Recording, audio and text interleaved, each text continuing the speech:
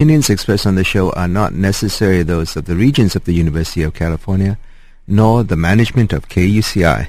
You're listening to KUCI 88.9 FM in Irvine and on the web at kuci.org. This is Subversity here on KUCI with Dan Tsang. Today we're going to be talking about activism in the wake of 9/11 and how government surveillance continues, especially against activists. And we're talking with a person who himself was visited by the FBI as a result of his activism. We're talking with Sherman Salam. Shemong Salam. Welcome. Welcome. Hi, Dan. How you doing? Hi. Thanks for having me on today. Yeah, you're a student, a graduate student at U of Washington. Yes, I am in Seattle. Yep. And what are you studying? I'm actually studying South Asian Area Studies. I'm in the Jackson School at the University of Washington. And you've been an activist for quite a while. What was that? You've been an activist for some time. Yes. I've been an activist since 9/11 when the war in Afghanistan started. I was a 19 or 20-year-old Muslim teenager at that time, a 19-year-old teenager, and I was compelled to get involved after seeing what was going on. So within a month and a half of 9/11, I started flying against the war by myself. And slowly I would meet other parts of the American left and would get more involved into, political activism. Was this in Detroit area? Or? Yes, this was. This was in the Detroit area at the U of M area. University of Michigan is only 30 miles west of Detroit. And so I was active there at Wayne State campus, and I got involved in one of my an older school that I was in, Michigan State University. So I was running around quite a bit and with a lot of energy and excitement, actually believing that we could stop the war in Afghanistan. At that point, I don't think I realized how much interest the U.S. empire had in making sure a war in the Middle East and in Afghanistan, South Asia was in their interest. How did you come to the realization there was this empire? It took me just a lot of reading and listening to older activists and realizing that there's bases in the Philippines, there's been bases in Saudi Arabia, understanding what's happened in Africa through British colonialism, French colonialism, and slowly I put it together. I mean, it wasn't like it was my original idea, but by reading and looking at these things, I started to understand that these aren't just isolated incidences, that there's been something called colonialism, and a part of colonialism is larger empires. And so that was a big thing for me to see at that age, that, we don't live in the home of the free, and, it's not the place of democracy that I had thought for 19, 20 years of my life. So maybe if we fast forward to this last month, what happened? Why did the FBI visit you? Well, a gentleman named Michael Medved was coming to our school. Michael Medved is a pretty well-known talk show host in the Seattle area.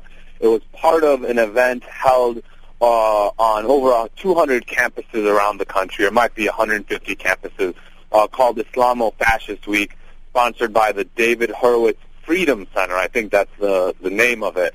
And the basic message was that Islam is a threat to civilization, and that it's we need to make sure that extremists in Islam are contained. And most of the time, when they say extremists, they mean the anti-colonial movements found in organizations like Hezbollah, in Hamas. Recently, the Red Guard in Iran were labeled as a terrorist organization as well, or there's a move to make them a terrorist organization. It was to delegitimize the actual resistance to U.S. empire, and one of the ways is to attack the religion and the culture and the people in broad strokes. So, we created an ad hoc student group on campus, and we started protesting it, flyering, saying that, we don't want these people here. In fact, this is our university, and this invitation to these type of people don't make it safe for people of color and Arabs and Muslims on our campus. And so that was kind of the backdrop to what would lead to, we were passing out a flyer, and the FBI was actually looking for a flyer that a friend and I were passing out, because they had heard rumors. I guess another student or some group of people had reported that I had made threats against the United States government. Did you? What was that? Did you? I'll tell you what I told the FBI. The answer is no, I didn't. I did tell them when they came that, I was an anti-war activist, and I'm against the U.S. being in the Middle East. The last time I heard, right now, that technically is not a crime. We haven't reached that point in right United now, States right. constitutional in law. And so, at that point, they just smiled, and they're like, yeah, you're right. The other things happened, too, but the answer is no, I did not. How many people visited you? What? Can you go through that process? What happened when they knock on the door, or what? Sure. It was a weird thing. It was two white FBI agents, a man and a woman. My friend was here as well. And she looked through the door, and she saw two white people asking for my name. The FBI agents knew my name. And so she runs to me and she goes, Shimon, you don't have any white friends. I don't understand who these two white people are here for you. And I was like, okay. And so we go running up to the door, and I didn't know them either. And so I just opened the door, and I was like, oh, who are you? And, they introduced themselves as the FBI. They wanted to come inside. At least I had enough of a basic sense of my constitutional rights where I said, no, you can't come inside. I'll talk to you outside. And that's one of the things which, as a side note, I learned is it's just so important to know your constitutional rights, have a basic sense of what your rights are and are not. Even when I was talking to them, I realized, I have a basic understanding of my rights, but you're under a lot of stress and pressure when you're dealing with these people, and all of a sudden you aren't as confident as you thought you were when dealing with, just in negotiating what your rights are. Because remember, these people are coming. They're wearing street clothes, but there's no doubt that they had guns, on their holsters, under their coats, and so it causes you to double think or to question some of your own rights. And so, after the whole thing happened, I called up my friends who were lawyers, and they drilled me again for the 50th time in my life. These are your rights. Don't let this happen. Don't do this. But anyways, I think that's just something I hope the listeners out there are definitely, feeling me on. Although the final piece that the final advice that one of my lawyer friends gave me was, when it comes to things about political opposition, you have no rights. If they came in to ask, we heard you stole a piece of candy from the local drugstore or the local, gas station, they would have to go through certain formal processes that if they violated, your case would be thrown out of court. Or when it comes to political opposition, my lawyer friend was telling me straight, very clearly or straight up that, you might not have the rights you think. You can try to push for them, but if they want to do something, and when it comes to terrorism, when it comes to, the Patriot Act, they can make you disappear, and the lawyers, she was saying, I can't help you that much. And so that was a really, I have a sense of that because I'm from Detroit, and a lot of people have been picked up in my city, right. Arabs and Muslims, Chicano people. I'm sorry, Dan. I think I veered off the No, it's okay. It's fine. You actually don't have to talk to them, right? That's your right not to even talk to them. That is correct. You do not have to talk to them at all. Or you can just say, I don't have my lawyer here, and, come back. You can leave your card at the door. Come back when I have my lawyer, or I'll contact you when I have my lawyer. Right. So what did they ask you? Well, I think I track a little too much. So basically what they asked me was, did you say anything against the U.S. government? Can we see your flyer? When they asked me, can I see the flyer I was putting out with my friend, I told them, absolutely not. The joke that we use against, when people say stuff like that to us, among my friends is, what is this, Stalinist Russia or McCarthy America? And so, they got a chuckle out of it, and they're like, okay, we're not going to push you for it. I definitely wasn't going to turn in a flyer to the FBI. I just felt like all of a sudden I was back in 1950 in the United States, or 55, when McCarthyism was going on. After that, really what happened was, they tried to say, look, we're here part of the community, we love you guys, we're not here to intimidate anybody, we're just doing our job. If we would have heard that people were making threats against you in the Arab and Muslim community, we would have been here to protect you. So a part of their game is to be as friendly as possible and to kind of de-arm you at that moment, so you feel like that, although structurally and nationally we know what the FBI does, at that moment they try to come off as good neighbors, and it's I think a very dishonest way of presenting themselves when in reality, these folks are locking up a lot of people around the country. I mean, the Arab and Muslim community has only found this aspect out since the last 10 or so years, but black militants, Chicano militants, all sorts of, activists have known this in the United States for a very, very long time, what the FBI is all about. So generally that was what the scene was. I mean, eventually they did leave, they did not have a warrant, so they obviously couldn't come into the house, and I obviously didn't say anything. So for them, that was all they needed. They took your name, my name, number down. I was kind of smirking at it because I was like, you guys know who I am. You know where I live. Why are you going through this silly process of asking me all these questions that you got? And it left, me wondering how did they know who I was? I've only been a student at UW for less than almost a semester now. I just moved to the city of Seattle at the end of August. And so really quickly, all of a sudden I was thrown on the radar, which was kind of a shock.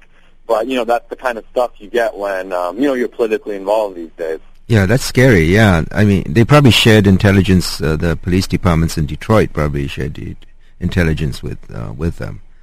But that's definitely a possibility. I mean, the friends, when I was involved in a Palestine campaign in the city of Detroit at Wayne State University, Homeland Security did visit one of the folks that we were in our own group at that time. And of course, when they visited her house, they had pictures of her from a protest that she was at just 2 days ago. So that was just another, activists are facing a lot of repression and intimidation right now in this country. And I wouldn't be surprised if they did know about me. I mean, I can't tell. It's speculation from Detroit to Seattle. But I am aware that, this was not the first run-in that either myself or people that I work with really closely have had with FBI, INS, Homeland Security. Were they taller than you? Were they taller than me? Yeah, because I always feel like if they're taller, then it's more intimidating. Yeah. I mean, they definitely. They sent a woman and they sent a man, and I think the intimidation from them comes from the badge and knowing that they're armed, and at that point, if you slip up, you say something that wasn't accurate, that wasn't this, it can be. That's why lawyers say don't talk to them, right? Because anything you say can and will, what you see on TV can and will be used against you in the court of law. So you got to be very, very precise and sharp with your words. If you're not, and you say something that sometimes if you have loose tongue, you can get in a lot of trouble, and that's where I think the intimidation comes from those subtle things. If you aren't watching it, you can make those mistakes and really hurt yourself. Did they ask you about your comrades, your fellow activists?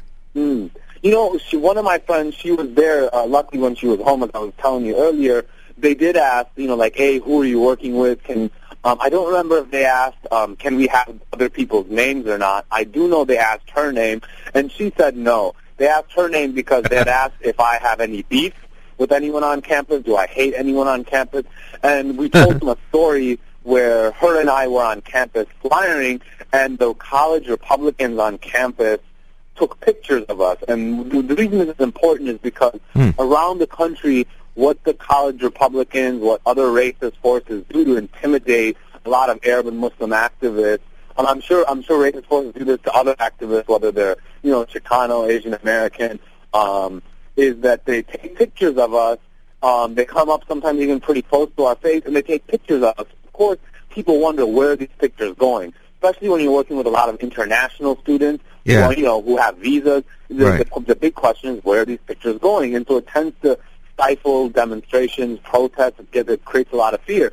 What did my friend and I do? We got out our camera. We always go with the camera. We went right up to their table, and we took a bunch of pictures of them, made some jokes, called them ugly, and, things like that, like, dang, these some ugly people. We have to kind of also mess with them a little psychologically, because they're part of the game is to mess with us psychologically.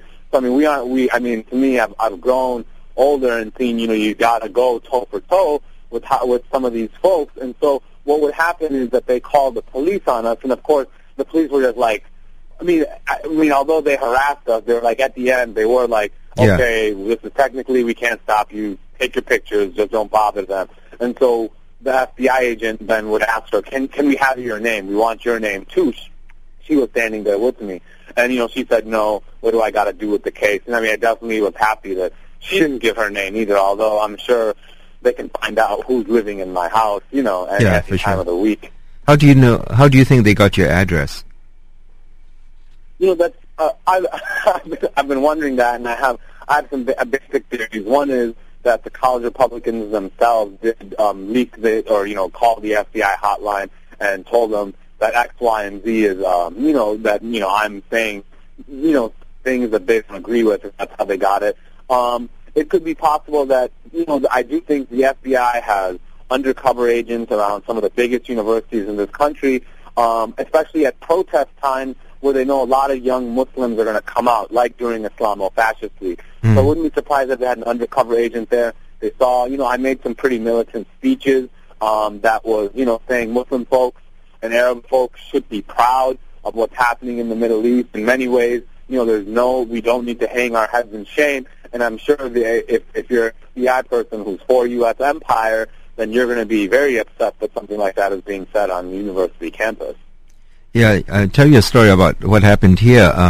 The CIA has been recruiting on campus over the years, and one time a South Asian friend and I passed out some leaflets, books critical of the CIA to give to the students who were applying or who were interested in their booth. It was in the science fair, Science Career Day or whatever, and on campus. And this one CIA guy who was a recruiter has been there before. I've actually interviewed him and written a piece about him. But he, and then there was a bunch of people with him. And then another guy, who I had seen before, he was actually black. They sent basically Asians and blacks to recruit at Irvine because we're like 60% Asian. And so, at UCI. And, so he actually, this time, I was taking pictures of him, and he actually took out a camera and took pictures of us. So it was quite interesting that they're supposed to be recruiting students, not spying on people here on campus. Right. How did you guys feel when they were taking pictures of you? Well, I complained to my lawyer. I actually have a case that I won against the CIA for spying on me, and they're not supposed to collect information about me. That's why it was over the Privacy Act, which is still the law, and technically. The Privacy Act says you cannot, the federal government cannot collect or retain information relating to the First Amendment rights, any activities relating to First Amendment rights that you engage in. They cannot collect or retain of U.S. citizens and permanent residents. So that's still the law. It was enacted in the wake of the abuses of the Vietnam War era. But, of course, since 9/11, all bets are off. And so even though there's that law, they're still doing this other stuff, focusing on South Asians, on Arabs, and, basically harassing them and collecting protest information, even though they're not supposed to. So that could be a basis of a lawsuit, I would think, in future. And in my case, they... I just complained to my lawyer about it, and I talked to a reporter, but nothing happened. Yeah. And they haven't, as far as I know, they're more, I think the recruitment now is more off campus, maybe. They don't have a booth, usually, in the last few years. Have students effectively kicked off? Is that why, or it's for different reasons that they're off campus? I think there was another time where students actually, the protesting students crowded into a room in the Career Center where he was, one of the recruiters was speaking, and he cut short his presentation. He was talking about all the high-tech stuff that you could get involved in if you joined the CIA, and he actually got scared and cut off the presentation and split. So I think maybe that experience soured them. So definitely resistance and protests may work. Right. No, that's great to hear that, that's happened at UC Irvine. Okay. But recently I haven't seen them posting the recruitments, although they probably still carry ads, or maybe they're listed in the Career Center. I'm not sure because I don't go in there. I'm not a student, actually, but I'm a librarian here. So in terms of your, have there been any other consequences after that? You wrote an article for Counterpunch. Did you get feedback from people about that? Yeah, I think nationally I've been very, very, touched and inspired by the amount of people that, do really support, people to have a voice and be able to speak out and organize. I've even gotten some people who say, you know what, man, I don't agree with a lot of things you wrote, but I definitely don't agree with the FBI visiting anyone in this country. And, that really just shows, to me that there can be a togetherness among the U.S. left, although a lot of people might not agree with each other on all the, T's and dots when it comes to political questions. I was really touched. The sad part is you do also get a lot of hate mail, which has been a smaller part. I mean, I'd say for every 10 positive emails I get one, hate mail from basically a white supremacist, a fascist, someone who's super anti-Semitic, people who will be saying stuff like, we don't want you here, get the hell out, what are you complaining about, this is a white Aryan nation. So there's a lot of other theories, racist theories out there about why this thing is happening, and people are letting me know also what's going on. But, I just feel like you can't get intimidated by that either. I mean, there's just a lot of racist people out there, and you got to keep your eyes on, who are some of the anti-racist folks, and I've definitely seen that across the country. It's either a silent majority or a silent minority. At this point, it's hard to say, but there's enough people where you don't need to feel alone. And that was one of the big points of, sending the article to Counterpunch, which was, amazing that they published it. I mean, I was really happy because they have a big readership, was, A, getting the word out, because the best defense is a public defense, and also making sure, this isn't a struggle that I have to go through alone by myself. And this is a moment when I definitely feel like, there's a lot of support for this type of work. What do you think of the depiction of Muslim in the media then? Is it, do you feel like the mass media just totally mislabeling everybody? Yeah. I mean, right now, I think in the last 10 years, especially since 9/11, I think the mislabeling, the stereotypes have gone further back. I know there's Arab activists who've done a lot of type of work on, Hollywood stereotyping of Muslims and Arabs. We've seen, a lot of movies. I think Arnold Schwarzenegger was in one before 9/11 where, the terrorists are Arabs and they all look like, just they're always sweaty and angry and, upset at everything in the world. And so we always see those kind of things on TV, and I just think that's a part and process of legitimizing Muslim and Arab folks. I'm very upset at what I see, not only on the TV shows and movies, but also on the news. It's very upsetting to see the type of Muslims they bring on. They are always, most of the time, forced to apologize for crimes that, you don't see individual white folks apologizing forever. And so it's an unbelievable thing what's happening right now in terms of the media and Muslim and Arab folks. Were you always a Muslim? Yeah. I was born and raised a Muslim. I'm from India, although I, grew up in Detroit, and part of my life was also in the suburbs of Detroit.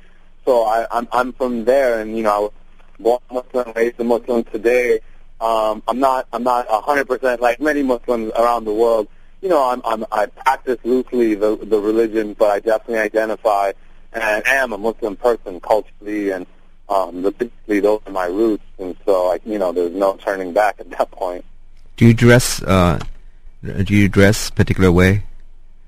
No. I think more than anything, I think there's a generation of young people in this country who, I thought about this, that we've also taken strong aspects of American culture, of hip-hop culture, or Chicano culture, and we're not just the Muslim that people think that you might see on TV, that they might show you on TV. So I know there's a lot of young Muslim men and women who do dress a very, very specific way. But, for me, I think there's just, I'm part of a younger generation that's been here for a long time, and especially growing up in a city like Detroit, I've been influenced by a lot of other things, which I think is a good thing. It means Islam and Muslims are being created, in a different way in this country, with new forces, which I think are really positive forces, and I'm happy to see that those type of things are happening here. For sure. I remember one time I was at another conference, and the former head of the census was there, and he actually apologized for the Census Department had actually released some maps and data relating to Japanese Americans during World War II, so that eventually they could be the density of where Japanese population was concentrated.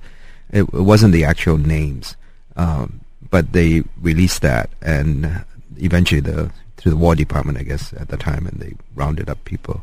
And so he apologized for that, and then he said that he thought it would happen again in Detroit area, and he really predicted it. And of course, now a lot of that stuff is online, and you can actually draw your own, get your own maps of where concentrations of Arab Americans are, for instance. So that kind of government tracking has gone on for a while, and and it's just information they use, and now the worst thing since 9/11 is they cooperated with each other. Before the CIA didn't talk to the FBI, and so there was less danger actually of them creating or using all this mass database. But now it seems like they're more willing to cooperate, and so a lot of misinformation gets fed to each other, and they can use that to round people up. Do you feel that in terms of your work, what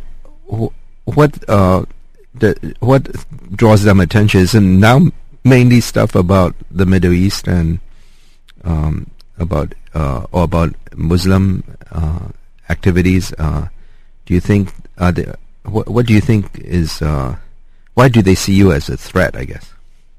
Right. I mean, I do think, especially because of 9/11, activists working on Palestine, Iraq, Iran, Egypt. There's a big workers movement in Egypt going on right now. There's all sorts of things happening in the Middle East that are really shaking up the way the U.S. has set up its empire in that region. And so just like in the 60s, if you were a Black Power activist or an anti-war activist, today one of the most sensitive areas of work is definitely going to be the Middle East right now, just because of how much interest the U.S. government has. So, I mean, I think without a doubt that has to do with it, and also be the type of politics that my friends and I really stand for. I mean, over the years, we've really just become committed anti-war, anti-imperialist activists. We don't think, Muslim organizations de facto are terrorists. I mean, I do think there is a such thing as terrorism, but I also think there's a such thing as legitimate struggles out there, and there's plenty of groups in the Middle East that take that kind of struggle up. And if a new movement is going to develop in this country, it's going to have to understand those struggles, just like in the 60s, for whatever disagreements people had with the NLF, with the FLN earlier, with all the liberation struggles in Africa. People have to have sympathy and some type of solidarity with these struggles, or there's going to be a very difficult time for people to build new movements here, because those movements are against the very foundations of our own government. And if we're going to have a sense of not only new racial identity that says, look, we aren't just Americans, but we're part of a world majority of people of color, a world majority of oppressed people, then we can't look at ourselves as closed by American boundaries, but we have to be open to new boundaries, meaning open to anti-colonial struggles, struggles for land reform, struggles against women's oppression. All these types of things have to be opened up, and I think they're very, very dangerous possibilities for the U.S. And right now, as I was saying earlier, the Middle East is the hot spot, considering what's been going on the last 10 years. So I think that's really why it's a matter of politics, because a lot of Muslim and Arabs, because of the repression, don't do anti-war, anti-imperialist politics. They might just do humanitarian aid. Right. Humanitarian aid tends most of the time to be more acceptable, although in Detroit area, plenty of humanitarian groups have been also searched. Their offices have been raided by the FBI. Right. Because of rumors of, are they sending this aid to terrorist organizations. But right now, most of the political energy in the community is funneled in the direction of humanitarian aid. I think if there's going to be a break, if there's going to be a positive break, it has to be re-geared toward more overtly political anti-war, anti-imperialist work. So you don't? Do you have faith in elections? Do I have faith in the elections? No, I mean, do you believe? Yeah, do you vote, and do you believe that people, you should elect Arabs or Muslims to Congress, for instance? Yeah.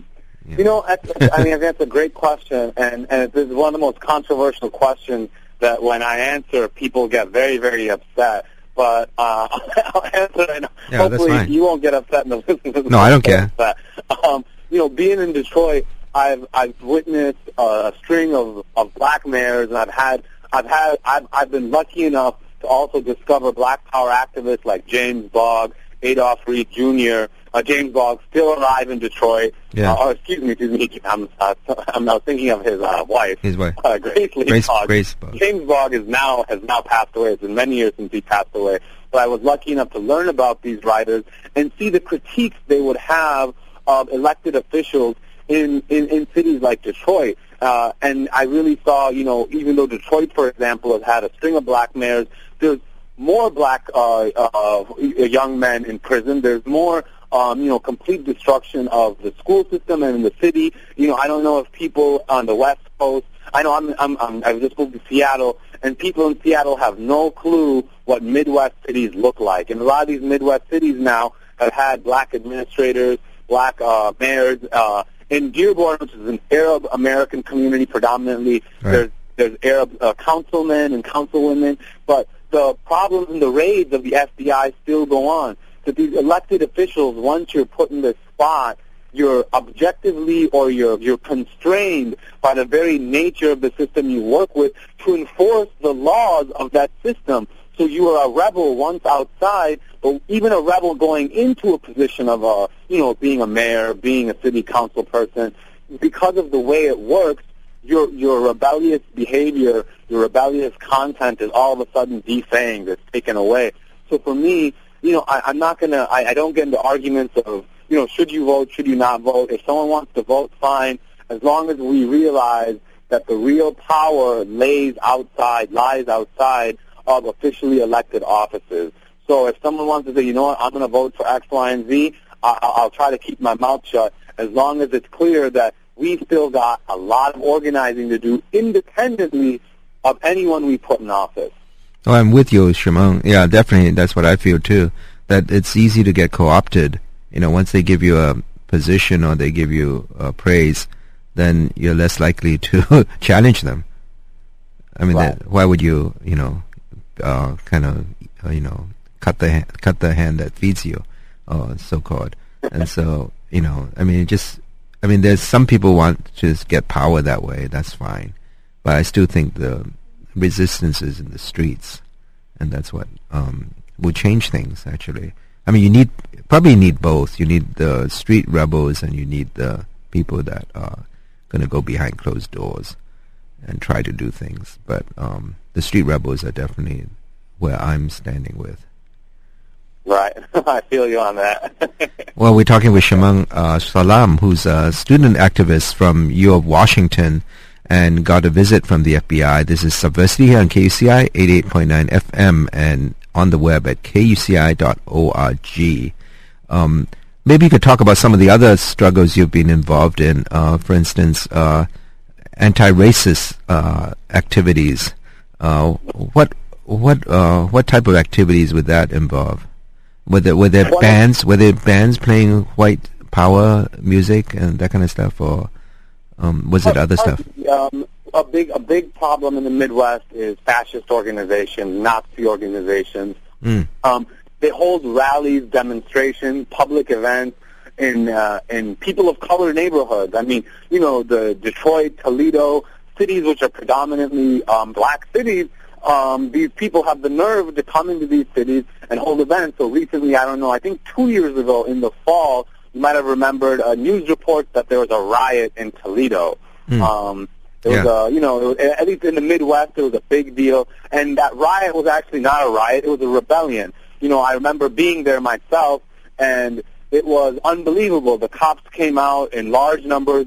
We were in a black neighborhood, a lot of young black kids my age, in their 20s, and we were all, we weren't stunned, but we were all angry that the cops were protecting these Nazis. And so, the Nazis were given the right to, say X, Y, and Z. And so, of course, the youth got up and they started taking apart literally pieces of concrete from the street, rocks near gardens, and fought the police and fought the Nazis.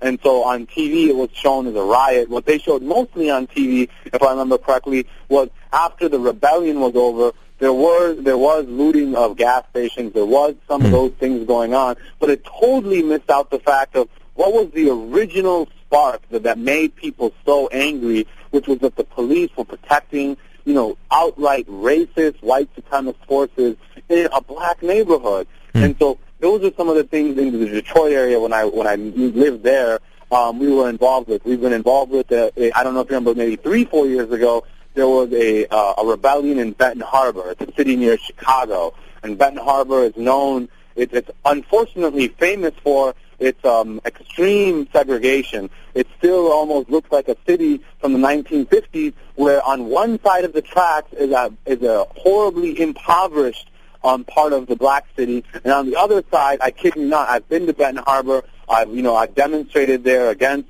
the police brutality that led to the death of one or two men. It's been several years now, so I don't remember the exact details of what led to this rebellion.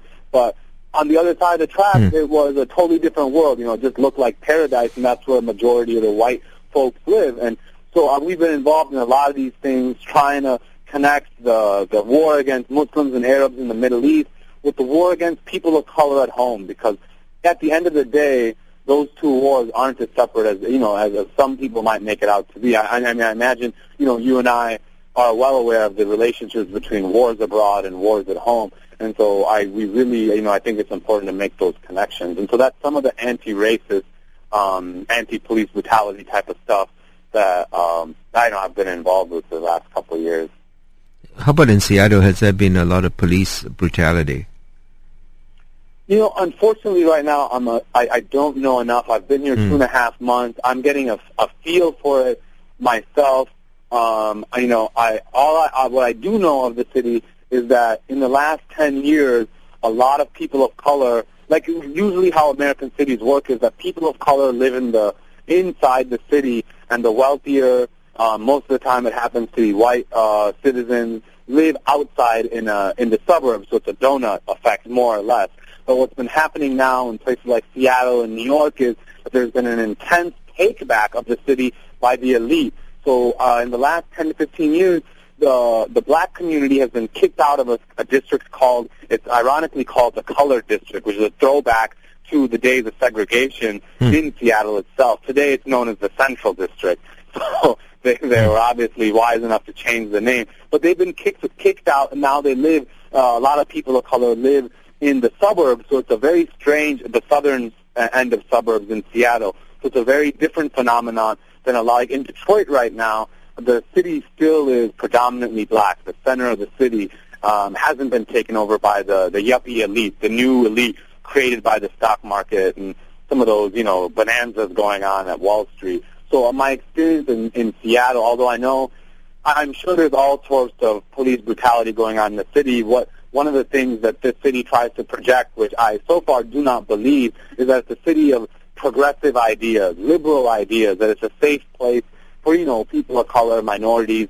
And to me, I don't separate Seattle from it's an American city, and all American cities are racist towards people of color, are prejudiced against homeless people. They have all these key characteristics, and I am not convinced that Seattle's any different than any city I've been to in the United States, although plenty of Seattleites will get upset if they heard something like that.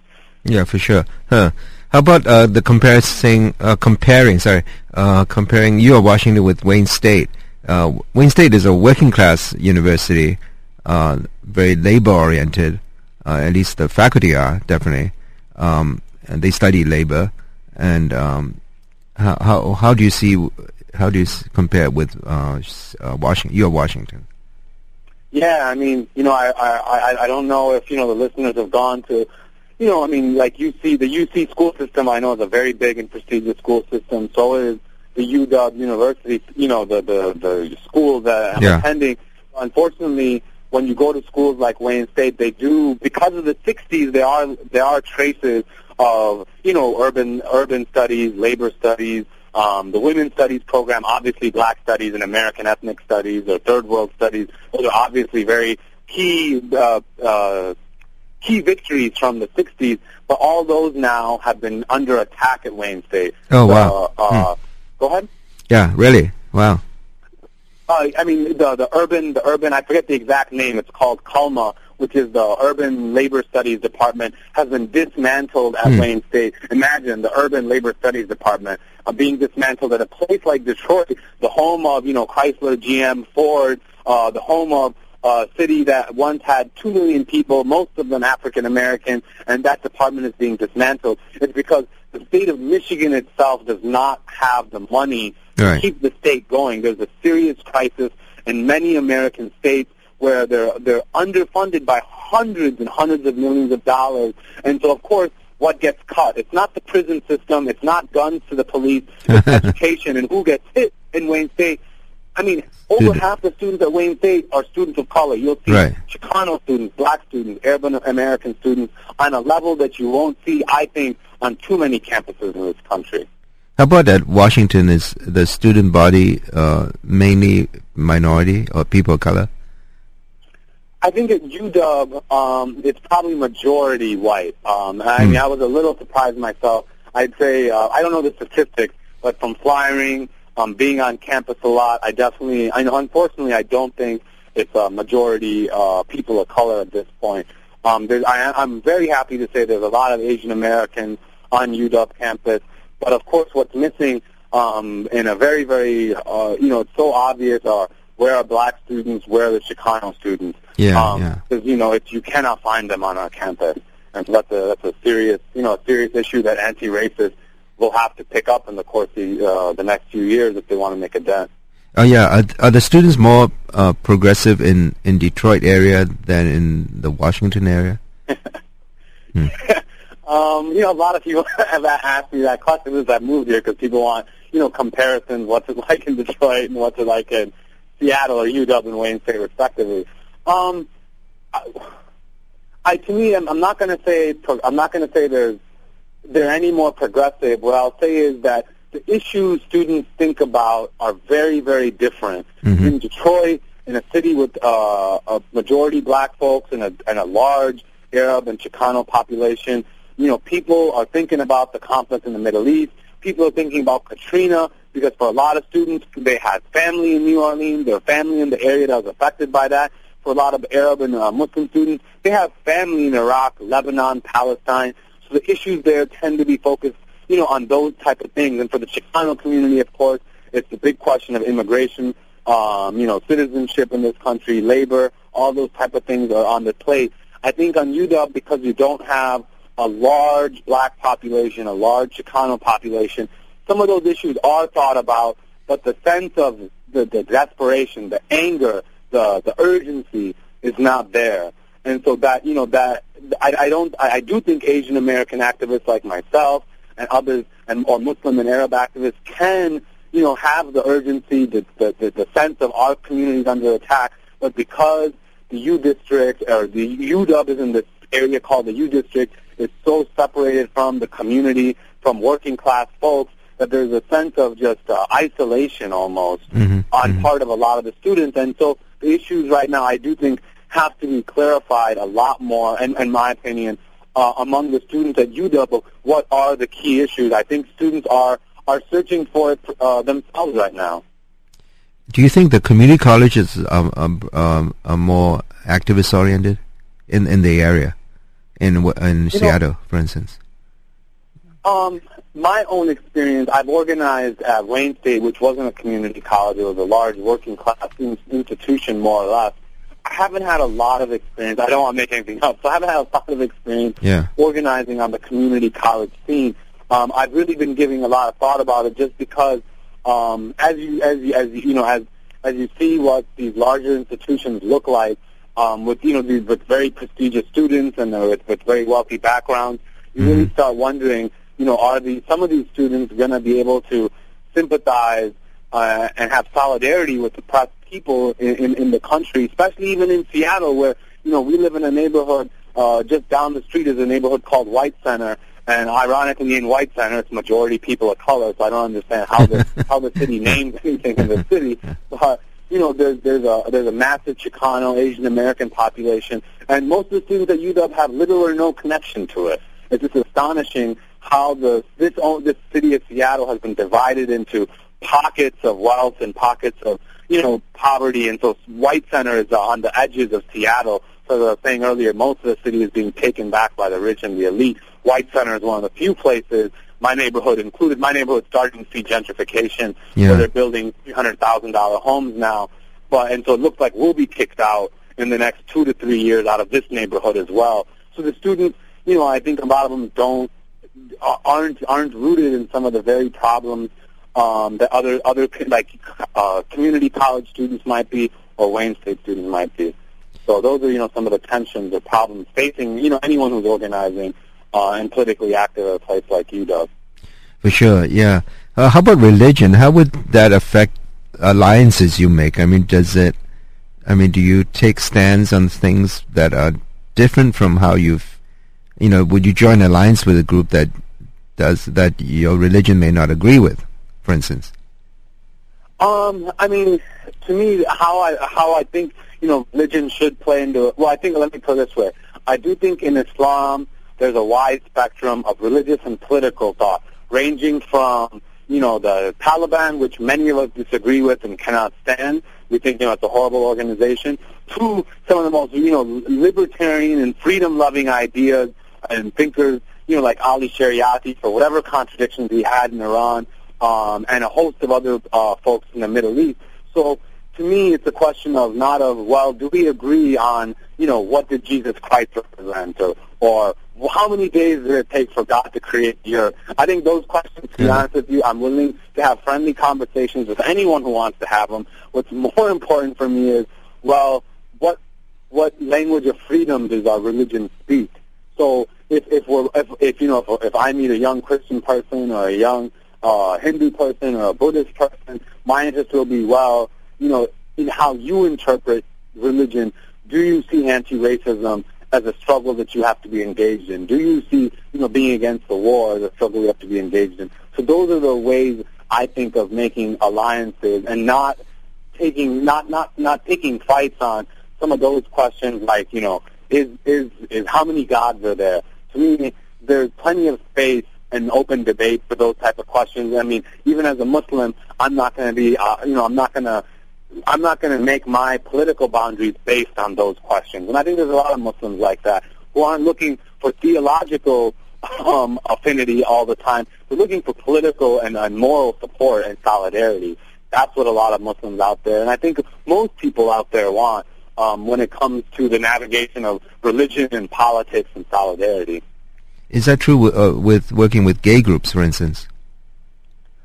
I can speak for myself. I know, for one, there's a gay Muslim organization. Right. I forget the name of it off the top of my head. Right. So, for me, there are gay folks in the Muslim community, so that question has to not be, oh, you're a Muslim, are you against gays, are you for gays? Right. The question to me now is, well, you have a gay community, how do you want to work with them? And so for me, obviously, no part of the population can be oppressed, can be sacrificed. So for me, the gay struggle is part of the Muslim liberation struggle, if we want to name it that. They cannot be separated, and it's very, very important that Muslim activists, Arab activists, South Asian activists see the link that the imperialists, the racists will point to places like Palestine and say, well, gay activists are oppressed in Palestine. They're being rounded up and shot in Palestine because Muslims culturally cannot tolerate gay people. And so they say, look, these Muslim gays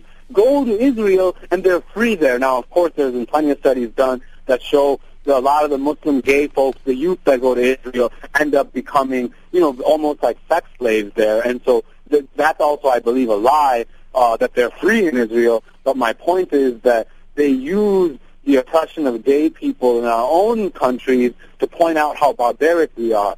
To me, we need to fight that and say, you know what, we will fight the oppression of gay people in our own country. The imperialists have no business, because when imperialism tries to liberate people, like it did with women in Afghanistan, like it did with the larger thing of democracy in Iraq, it makes a mess. The only people who can truly fight these questions are the people who are oppressed themselves. And so, you know, that's how I look at the question of the gay community in the larger Muslim and Arab or South Asian and world. It has to be a part of our struggle. And so, you know, I have no sympathy for people who do have prejudices or racisms against gay folks. I mean, that has to be fought pretty hard. A lot of the people who have been active in these anti-racist struggles and police brutality struggles have been anarchists. What do you think of anarchism? You know, I mean, you mean anarchists who are involved in anti-racist and police brutality struggles. That's what you're saying. What do I think of them? Right. Well, I mean, what do you think of this as a... I mean, because for them, the main thing is the state, right? It's how the state abuses its power. And so do you find that... No, I mean, I think politically and philosophically, anarchism is a great and very powerful critique of society and vision of society.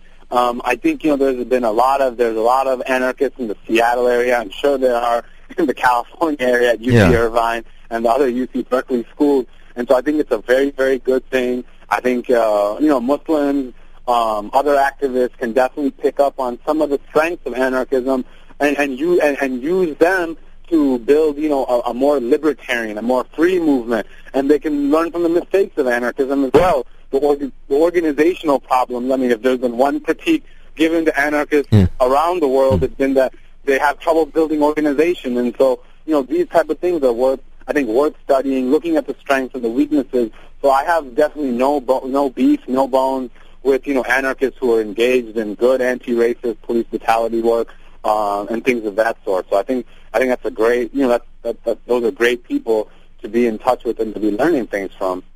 Well, you're doing graduate work now. Do you plan to stay in academia? You plan to teach? You know, at this point, it's not. I'm not sure where I'm going to fall into that spectrum. For me, you know, it's just really important not to get too separated from my own community, from my own people. You know, it's very, very important I don't get locked up in a dungeon in academia. I've been an activist for 5-6 years, and I've had to really struggle to be where I'm at. I've had to, you know, fight against my own parents, my own community, which thought I was making horrible mistakes in my life, you know, becoming a political person and not becoming the stereotypical model minority doctor or engineer and all these type of things. So for me, it's really, really important that I keep my ear to the ground and, you know, and not lose my roots from where I'm from. And for me, where I'm from is the Black Power movement, the Asian American movement of the 60s, anti-colonial movement. That's part of my family, my history. And I think if I end up in academia too long, it's definitely gonna, you know, I'll be lost in space. That's the way I think about it sometimes. I know, really. You mentioned the Asian American movement, and I know you've talked to me on email about these 2 books that came out that have stuff on Asian American movement. One is from the UCLA Asian American Studies Press. It's called Asian Americans, the Movement and the Moment. And the other one is Legacy to Liberation from Anarchist Press, actually, AK Press, although the book is not really anarchist-oriented. Right. But which of those books did you find inspiring or interesting or whatever? No, I found both books to be very, very helpful. Especially, you know, Fred Ho's book, I thought had a lot of great stories of the Asian American movement as it was dealing with the Cultural Revolution and dealing with Maoism, dealing with questions of how to build, you know, organizations in this society that can help working people understand what's happening and help working people gain real material goods, gain a sense of confidence. I think that's a really, really important thing that, you know, young activists these days, it took me a long time to learn this. You know, I'm 26, is that the NGO way of organizing will get you in a lot of trouble. And what's amazing about Fred Ho's book is that it does offer the strengths and the mistakes of a movement that saw, China is a very important place on earth, rightly so at that time in history, but it really couldn't make some of it couldn't adapt the questions of China to the questions of America, and it had trouble understanding where to go from there. I think the other book, The Asian American Movement, The Movement and the Moment, is that the name? I don't want to mess it up. Yeah, it is. I think that does I think for younger folks like me, it provided a great survey generally of the initial, like, how did the movement start. It does open that door. It gives us a window into that, and I think it's an important thing to see how movements start. That's something that's been really forgotten. People think that the Black Power movement started in 1968. Sometimes they think 1955, bam, the movement started. They rarely ever mention the years and years of struggle that Malcolm X had to put into the Nation of Islam, all the work that, the Black Panther Party had to do before they become famous and big. It takes, everyone talks about the moment of notoriety or the moment an activist becomes famous, but rarely are there deeper discussions of, well, where was this activist for 10 years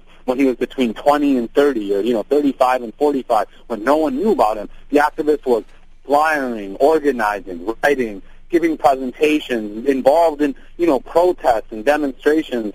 That's what builds movements. What you see on TV, what you end up in a book sometimes is not necessarily what builds a movement. And I think those type of books really help demonstrate that.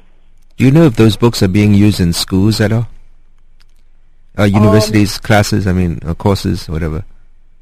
I don't know. I honestly don't know. I do know they've been influential in my life. I definitely try to recommend them to, Asian American students. And even if those, to me, how I look at it is, it's not just about radical literature being used in classes in the university. It's about what do we do after we've read the radical literature. And 99% of the time in the university, in the classroom, that's where it hits the wall. There's no sense of let's take very sharp lessons from this and very aggressively apply them to today's world. Let's make some mistakes. Mistakes are good as long as they're new mistakes. That's fine. I'm always around activists who are terrified of making mistakes. I'm like, as long as we don't make old mistakes, who cares? Let's make the only way new movements will be built will be with new mistakes. And so let's go out there and make all the new mistakes we can. But in the university, in the academic world, there's this intense anxiety about going out to the real world and doing these things. And I think structurally, the university doesn't lend to activism anyways. Most of the time, if you're active in the way of the classroom activism, it's not really going, to me, it's not going to boost the confidence of students. It's not a fight for gaining student power, talking about the university, because, you have a professor in the classroom, so they're not going to give up. There's already a real tension between who's been supposed to have the power. To me, students have to organize independently of the school administration, of the school faculty, and build their own power I do think with the janitors, the workers, the groundskeepers of the university and the community in general. Those, I think, should be student allies, but I'm very doubtful that classrooms will use that in a dynamic way to rally a community and a university to fight for power. I've gone into classes to talk about police abuse, but you always wonder, and it depends on the professor. Some professors are really good at drawing the links out, the lessons from the struggles in the streets. But then at the same time, you realize that most of the students are not going to get involved. To them, it's a guest lecture. That's a lecturer is coming in, and they get entertained, and they get, right. to know about a little bit about maybe activism. But it's the other. There's no motivation to get involved, really. The rewards are not to get involved in academia. Right.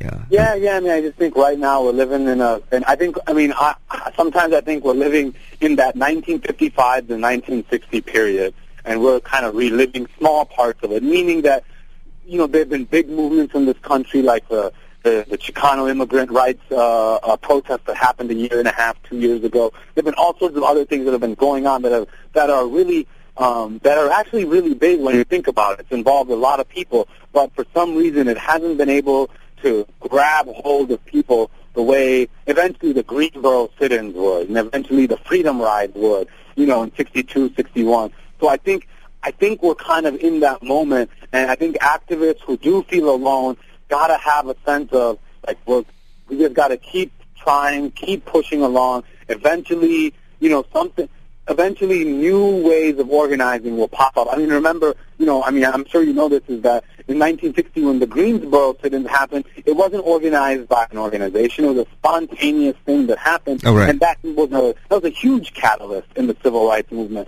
And so to me, new methods of fighting some of the new oppressions that people see need to break out into the open, and they haven't done that. And I think that will help activists like me, activists like you, in figuring out, well, how should we organize? And I think, people like me, we are kind of waiting, like, okay, where's going to be the new break, which will help other people break out of the apathy, break out of the comfort zones that they're in. And I don't think they're far away. I think they are around the corner, whether it's a year, 2 or 3, but I don't think it's a matter of 10 or 15 years. I think the U.S.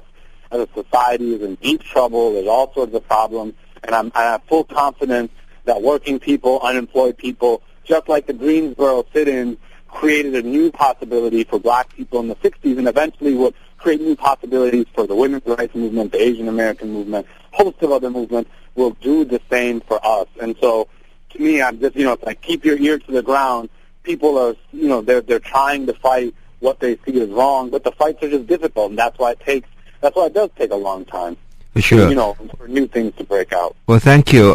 We're going to end with an announcement. Southern California Anarchist Conference coming up at the Southern California Library for Social Studies and Research, 6120 South Vermont Avenue, 6120 South Vermont Avenue in LA, 90044, from 1 to 9. And for information, there's a website, DIYzine, doityourselfzine.com, DIYzine.com.